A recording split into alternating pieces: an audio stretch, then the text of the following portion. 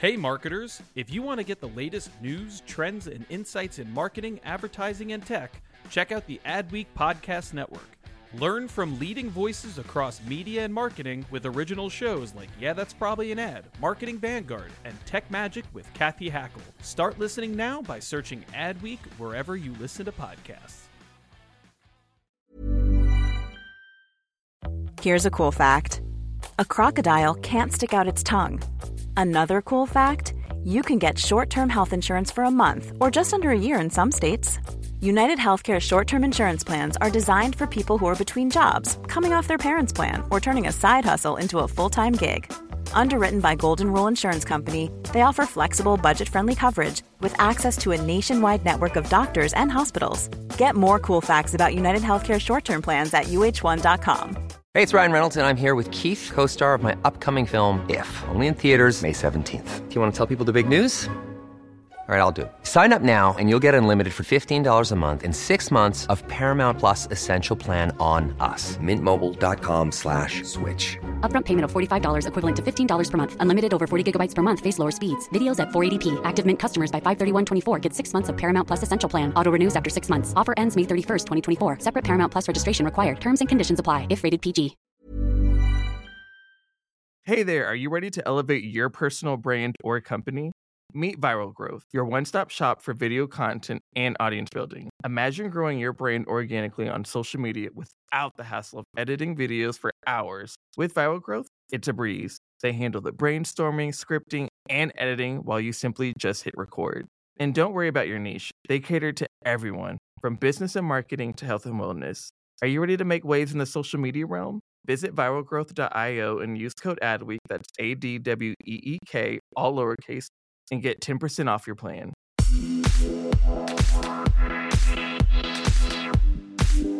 Hi everyone, I'm Molly Cahaleen, Adweek's senior TV reporter, and welcome to this week's episode of Most Powerful Women in Sports, where the world's greatest marketers, media pros, athletes, and coaches share their remarkable career journeys and how they achieved peak performance. I'm a member of Adweek's TV team. I cover streaming services, connected TV, and sports media. I've been pretty busy recently, covering brand and media response to the Sally Yates report of systemic abuse in the NWSL. ESPN's got a great documentary called Truth Be Told that covers that topic too, which you should check out. I also wrote about ESPN's creative refresh for the NBA, WNBA, and G League as the NBA preseason gets underway. You can check both those stories out on adweek.com. But speaking of basketball, I am so excited to be here today with Big East Commissioner Val Ackerman. Val's chaired the conference since 2013 and has presided over its rebirth. She has a long history in the sports world as the founding president of the WNBA, which just wrapped its 26th season, and as a past president of USA Basketball. I am so excited to chat with Val ahead of the collegiate basketball season. In this episode, we're shockingly going to talk about basketball, but also Val's career path, what it's like being a top-level executive in both men's and women's sports, and how to navigate a tumultuous collegiate sports landscape, and so much more.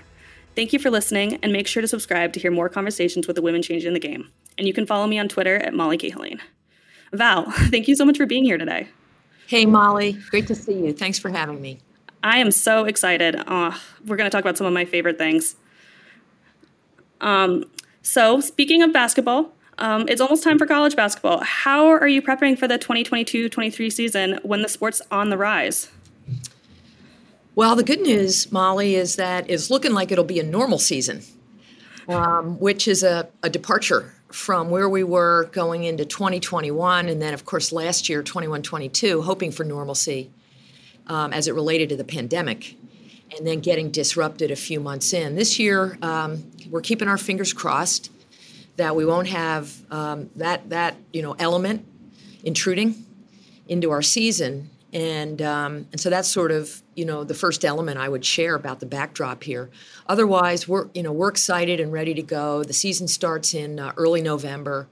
Our on-campus preparations are in full throttle. And we've actually got our basketball media day coming up, which we conduct at Madison Square Garden, longtime home of our men's basketball tournament. But I'm excited about the year and expect that we're going to have some high quality performances and teams as we look ahead to our hopefully robust participation in the NCAA postseason come March. I have no doubt that several teams from the Big East are going to be in the postseason. And I'm actually going to be at the media day. I'm really looking forward to it.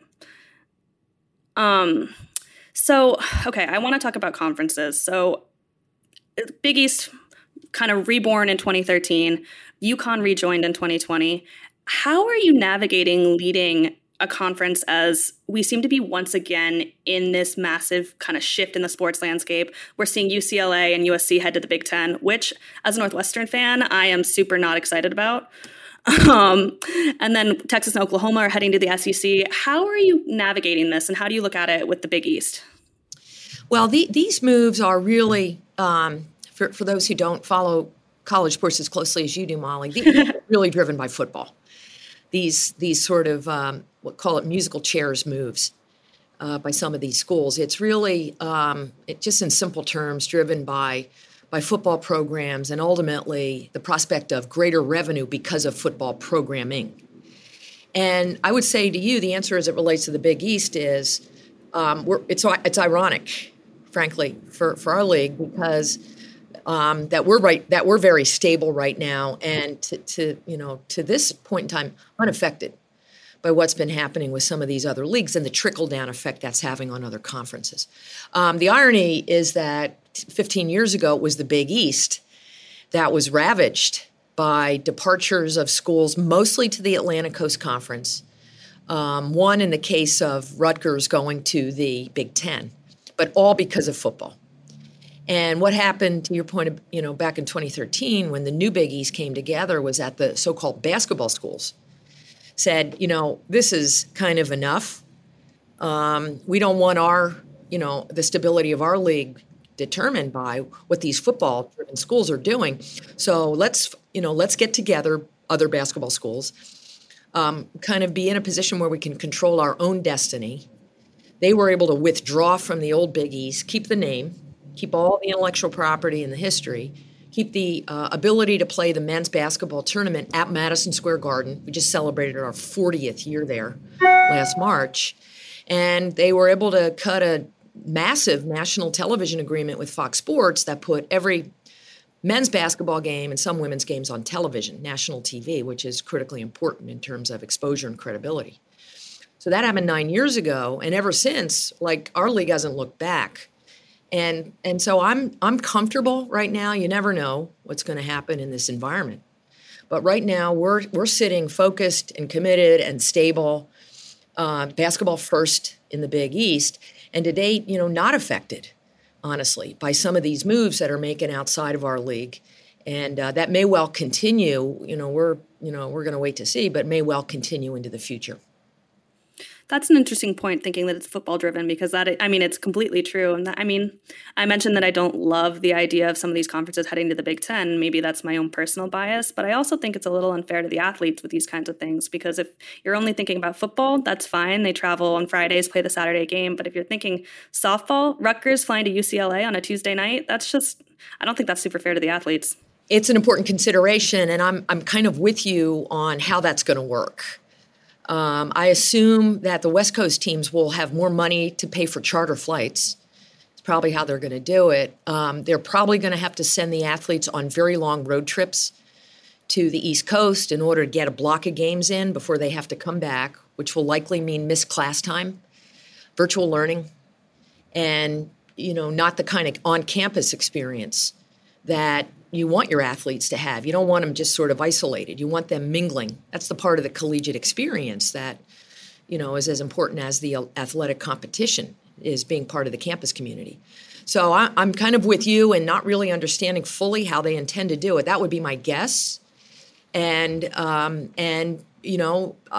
a decision that those schools have to make. They're balancing, brand, revenue, football against other things, and it's obviously an individual decision for every school. But I think you're absolutely fair to raise, well, what is that going to mean? And I think it's for those schools to answer that question. Yeah, well, I am not in any kind of decision-making capacity for those schools, but that makes a lot of sense. But back to the Big East. So UConn, I mentioned this earlier, but for those that don't know, UConn rejoined in 2020, and UConn is a powerhouse basketball school, both men's and women's. So how has that kind of shifted the landscape of the conference, both on the men's and women's side? And then also, speaking specifically of women, how are you capitalizing on kind of the explosion of the women's program? Well, sort of back to the 2013 reconfiguration of the Big East, which has been in business since 1979 and has had many comings and goings over the years. But back in 2013, when the new Big East schools, 10 of them, came together, people, we were sitting pretty, if you will, with 10, and it just sort of worked for scheduling. In basketball, it's very advantageous to have a conference schedule versus your non-conference games, but a conference schedule where you only play each other, to have what we call a double round robin, where everybody plays everybody home and away in the same number of times. So with 10 teams, we were able to have a full, quote, double round robin, where everybody played each other home and away, 18 games, and then our schools added in their non-conference load. When we brought UConn in, it was an interesting decision in some ways, because they are a big public university. They play FBS football. They're now playing as an independent. They're sort of not quite like the schools in the new Big East, which are largely Catholic private schools. Butler was the exception as a private school, not a Catholic school. So there was some debate about fit, but in every other way, UConn sort of, was the one school that it made sense for the new Big East to add. Why? Because of the history. It was a charter school in the Big East back in '79. Geographically made sense, right in the footprint, especially for our Northeast schools. They're less than an hour from Providence College.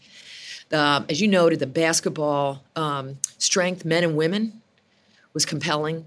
And there are other sports that they're very accomplished at, and we thought would be additive. So back to my scheduling. And when we added them as the 11th school, we could still do the double round robin. Now it's 20 conference games instead of 18, but it allowed us to sort of keep that template, which our schools really favored. So, there was some back and forth over a period of a couple of years about whether they should come back or not. And then, as you noted, we announced in 2019 that they were coming back. It was a one-year runway. They joined in July of 2020. Not ideal, because we were in the peak of the pandemic, so that was a bummer. But now, we're entering our third year, 2021, 21, 20, third year, I'm doing the math in my head, of UConn. Math is hard. East, and it's been great. I mean, they've been amazing partners. They've hosted a number of conference events. And, the second part of your question, I mean, I can go, my short answer is yes. I mean, there's very few people in women's basketball, and I've been in women's basketball for a long time, that I have more respect for than Coach Auriemma. I mean, what he's done to build women's basketball at UConn, what that's translated into nationally, what he's done for the national team program. In fact, he just got elected to the FIBA International Basketball Hall of Fame.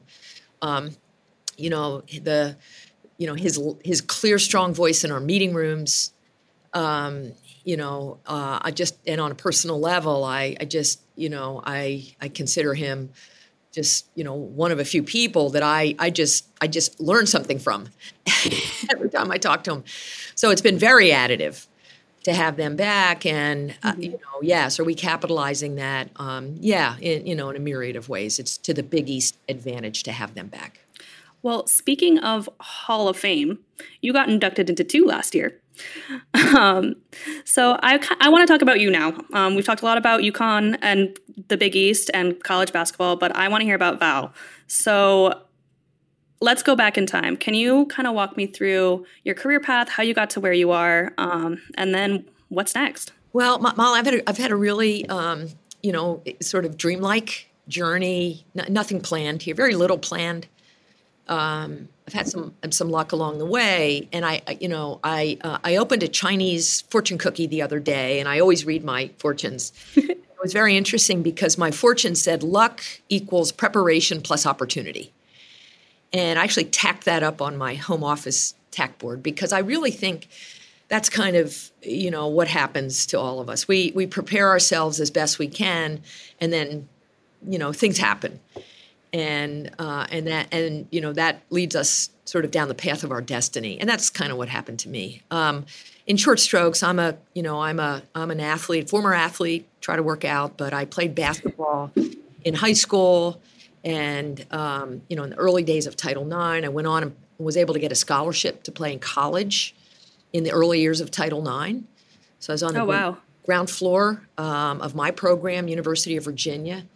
So saw how women's college basketball was sort of growing in the late 70s, early 80s. I really wanted to be a lawyer, so I chose a major at UVA accordingly. It was an interdisciplinary major that was sort of liberal artsy. My dream was to go to law school. But before I did that, I went overseas. There was no WNBA then. I don't know if I could have made it, but if you wanted to keep playing, you just went to Europe. That's what I did. I played in France. So I have that overseas experience. Came back to the USA, went on to law school. I went to UCLA, different part of the country. And it was there that I said, okay, I want to stay in sports. Mm-hmm. How do I become a sports lawyer? And I tried that, tried to get a job out of law school. I couldn't get one. So I wound up at a big Wall Street law firm in New York City, where I'm still based, and did sort of corporate work, met my husband to be there. We got married. He stayed. I left. My next job in sports was as a staff lawyer for the NBA back in 1988. So I was the first woman lawyer hired by the NBA. The league office was quite small, under 100 people. The iconic David Stern was in his 4th year as commissioner. So I was really able to get in front of the top people very quickly. And within a year and a half, I was working as David's special assistant and later vice president of business affairs, working on the USA basketball NBA relationship, which led to the Dream Teams, later the Women's Dream Team that played in Atlanta in 96. And then that was the groundwork for the start of the WNBA in 1997. And I was the first president there, a job I held for 8 years, dog years. It was great, but exhausting. And so I stepped away and became the chair of USA Basketball, on whose board I'd served for many years. Later, I became the U.S. representative to the International Basketball Federation and did a myriad of other things before the Big East came calling in 2013. So I'm a basketball person. My gravestone will say she was a basketball person, I think, is what I'm going to instruct my children to put on the tombstone there. But it's been a very interesting journey. And again, back to, my Chinese fortune cookie fortune, life and luck is preparation plus opportunity. So that's a pretty good adage for me. How would you like to look 5 years younger? In a clinical study, people that had volume added with Juvederm Voluma XC in the cheeks perceived themselves as looking 5 years younger at 6 months after treatment. Look younger, feel like you. Add volume for lift and contour in the cheeks with Juvederm Voluma XC. Reverse signs of aging by adding volume to smooth laugh lines with Juvederm Volure XC. For important safety information and to find a licensed specialist, visit Juvederm.com. That's JUVEDERM.com. Not for people with severe allergic reactions, allergies to lidocaine, or the proteins used in Juvederm. Common side effects include injection site redness, swelling, pain, tenderness, firmness, lumps, bumps, bruising, discoloration, or itching. There's a risk of unintentional injection into a blood vessel, which can cause vision abnormalities, blindness, stroke, temporary scabs, or scarring. Talk to a licensed specialist to find out if it's right for you. Ready to pop the question? The jewelers at BlueNile.com have got sparkle down to a science with beautiful lab-grown diamonds worthy of your most brilliant moments. Their lab-grown diamonds are independently graded and guaranteed identical to natural diamonds, and they're ready to ship to your door. Go to BlueNile.com and use promo code LISTEN to get $50 off your purchase of $500 or more. That's code LISTEN at BlueNile.com for $50 off. BlueNile.com, code LISTEN. Hey there, podcast fam. Are you ready to break free from the social media rut? Hold on to your hatch because we've got just the thing for you. Meet Viral Growth, your one-stop shop for leveling up your online presence. Whether you're a personal brand or a company, they've got the tools and know-how to take you to the next level. With Viral Growth, forget about those endless hours of video editing. They handle everything from brainstorming to polishing your content so you can just focus on being awesome. And guess what? We're hooking you up with a sweet deal. Use code ADWEEK for 10% off when you sign up. Ready to take your social media game to the next level? Head on over to viralgrowth.io and let's turn those digital dreams into a reality. Well, first of all, I really love the fortune cookie. I just love that. I wish I had that. And secondly, as a huge basketball fan, I just want to say thank you. I mean, thank you for everything you've done for the sport. I mean, anyone who's listened to this podcast knows I somehow always loop things back to how much I love the WNBA. So just, you're really incredible, Val. Well, thank you. So you have had pretty significant leadership roles in both men's and women's professional sports. And now at the Big East, you're kind of doing both. So what have the differences been like, and what have been some of the challenges for each?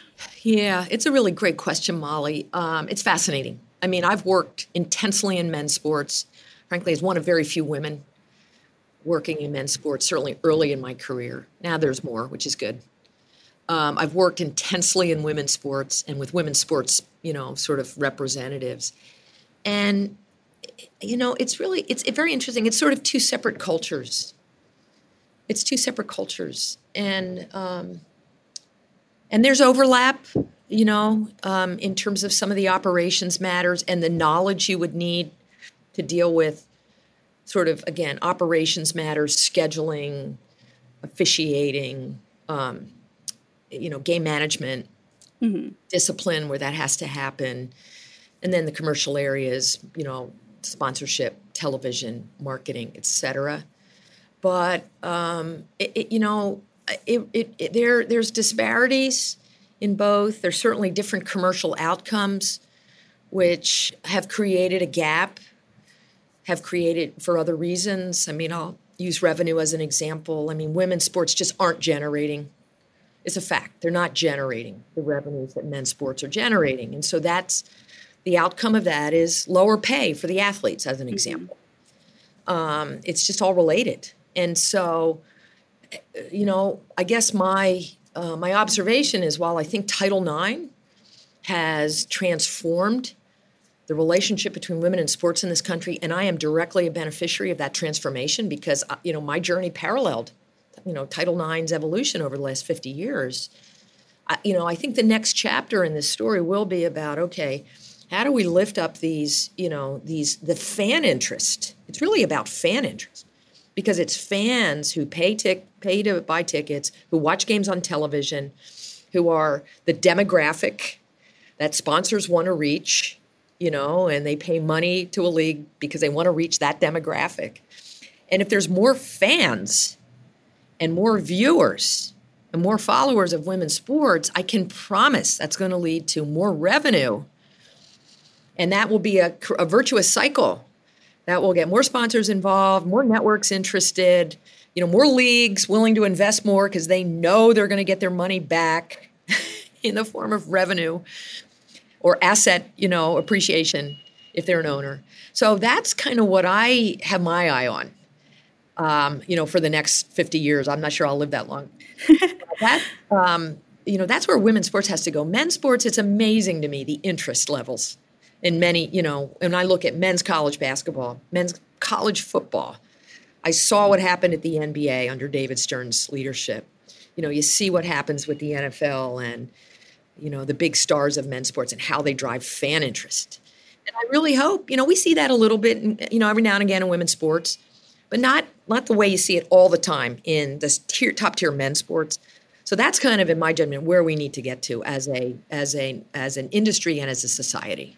I wish the people listening to this could see how enthusiastically I'm nodding along and smiling because I agree with everything you say. And I am so glad you brought up revenue and sponsorships and fan interest because that's exactly what I want to talk about. You lined it up perfectly, Val. So you mentioned the Fox Sports TV rights deal earlier, and I'm a TV reporter at heart. So this is, I got to talk about this. So we're a few years ahead of it. But the TV rights deal is up in 2025, and things have obviously changed since the deal was signed in 2013, most notably UConn joining. And UConn has that huge fan base, that huge interest. What are your priorities? And maybe you haven't started thinking about it yet, but I'm betting you have. What are your priorities coming up and then when the rights deal's up? Well, we're very focused on it. To be honest, you're not doing your job as a commissioner in this environment if you're not thinking about your media rights position, the timing of your next negotiation, and what you need to do in order to optimize the outcome coming out of that. So we couldn't be more focused at the Big East. To your point, the league entered into a 12-year deal back in 2013. So we're now in year 10. So we have this academic year plus 2. Our negotiating window is in about 18 months with Fox Sports, who've been outstanding partners. I mean, the new Big East actually had really optimal timing because at the time, I mentioned earlier, the withdrawal from the old conference of this group of schools I'm now representing, Fox Sports was starting a new national sports cable network, FS1. They needed programming. They needed tonnage. And so the new Big East was perfect. It was a good bet because it was plentiful wintertime programming. They were betting on good basketball, and that's, proved to be the case. Honestly, and I wasn't involved in the negotiation. I sort of got handed the contract when I walked in the door, been negotiated by the lawyers who represented the conference at that time and others.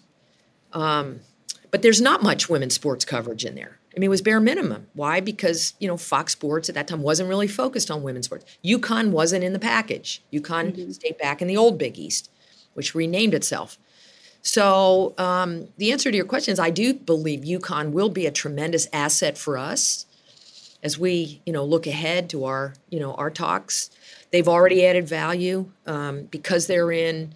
Fox was able to cut a sub-license with SNY, which has been the longtime home of UConn women's basketball. So they kind of came with UConn, if you will, when UConn came back.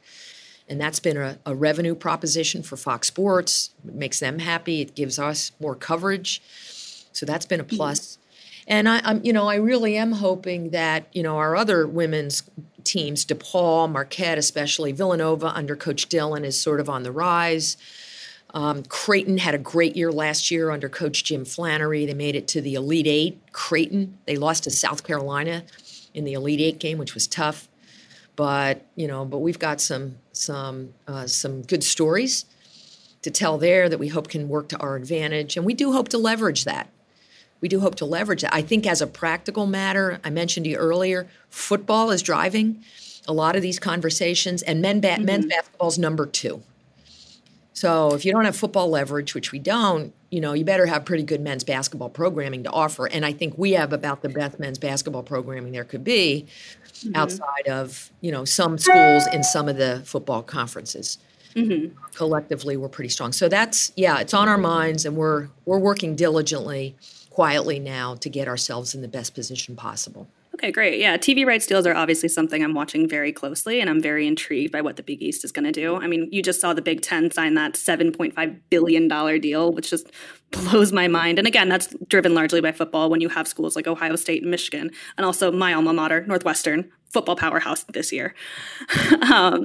We're running short on time, but I do want to ask you kind of about sponsorships and how you're thinking about that. And that goes kind of along with TV rights deals, but I mean, I know Madison Square Garden, home of the Big East. And then I'm curious, how are you looking at sponsorships to drive fan growth and to kind of just build up the conference, particularly when it comes to women's sports? Well, this requires, Molly, a bit of a primer on how rights are allocated in the college sports world. There's really 3 tiers of rights.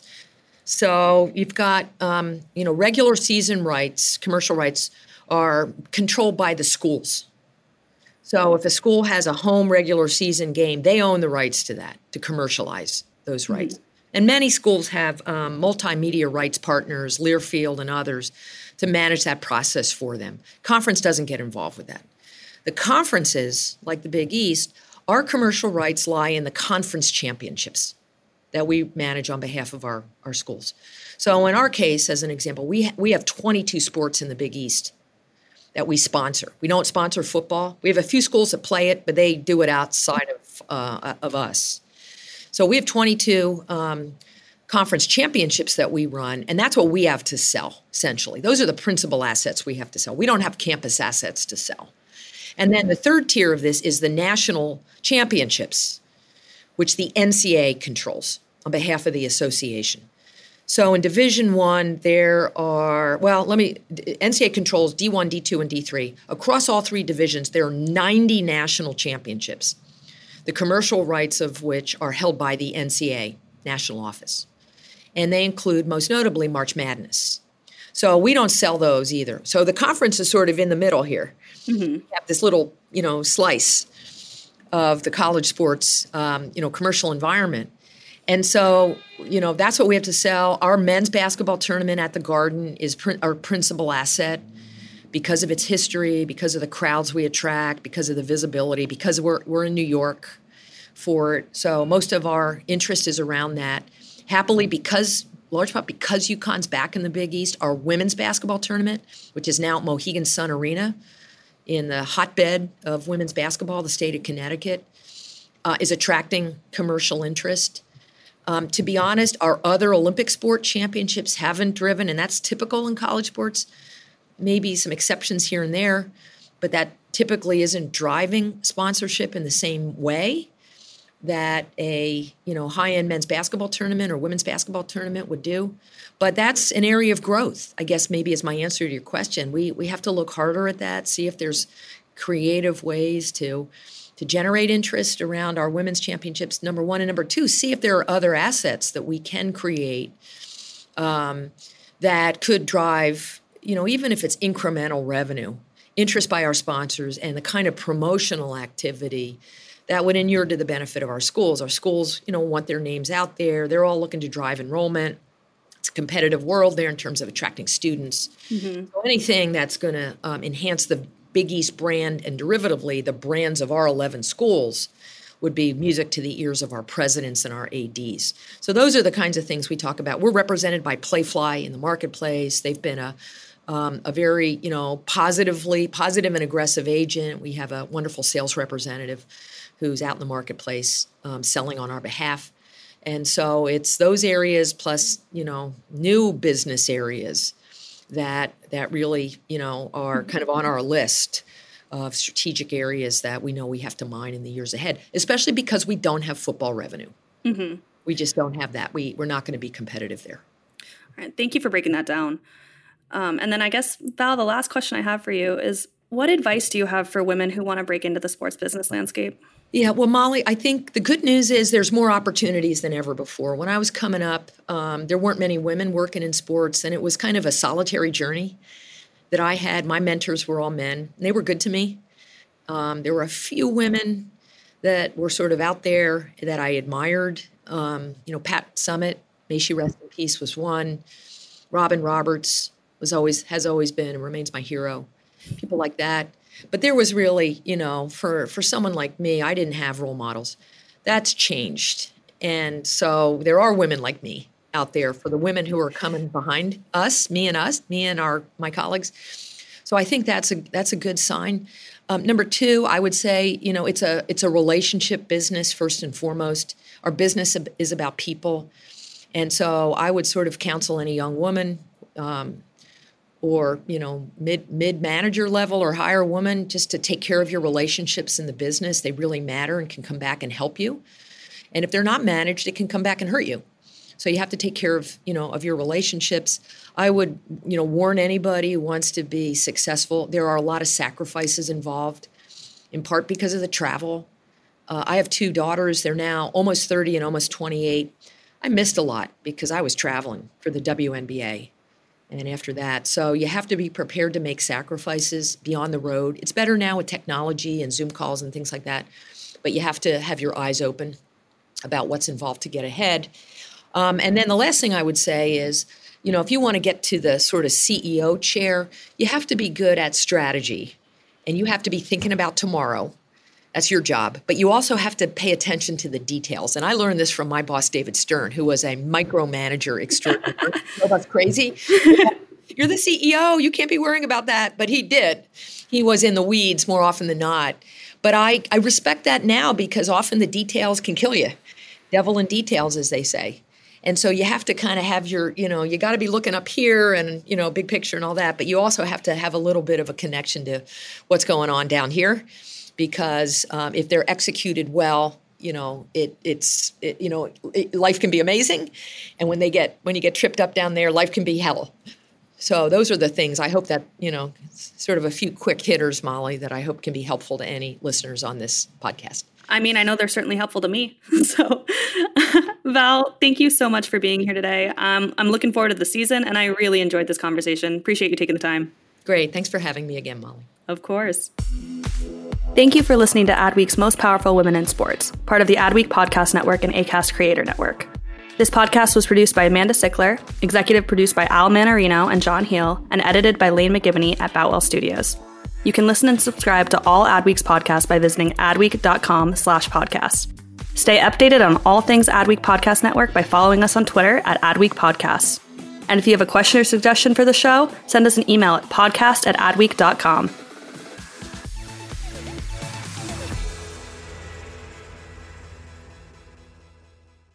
Hey there, are you ready to elevate your personal brand or company? Meet Viral Growth, your one-stop shop for video content and audience building. Imagine growing your brand organically on social media without the hassle of editing videos for hours. With Viral Growth, it's a breeze. They handle the brainstorming, scripting, and editing while you simply just hit record. And don't worry about your niche. They cater to everyone, from business and marketing to health and wellness. Are you ready to make waves in the social media realm? Visit viralgrowth.io and use code ADWEEK, that's ADWEEK, all lowercase, and get 10% off your plan. Planning for your next trip? Elevate your travel style with Quince. Quince has all the jet-setting essentials you'll want for your next getaway, like European linen, premium luggage options, buttery soft Italian leather bags, and so much more. And is all priced at 50 to 80% less than similar brands. Plus, Quince only works with factories that use safe and ethical manufacturing practices. Pack your bags with high-quality essentials you'll be wearing for vacations to come with Quince. Go to quince.com/pack for free shipping and 365-day returns. Mom deserves the best, and there's no better place to shop for Mother's Day than Whole Foods Market. They're your destination for unbeatable savings, from premium gifts to show-stopping flowers and irresistible desserts. Start by saving 33% with Prime on all body care and candles. Then get a 15-stem bunch of tulips for just $9.99 each with Prime. Round out Mom's menu with festive rosé, irresistible berry chantilly cake, and more special treats. Come celebrate Mother's Day at Whole Foods Market.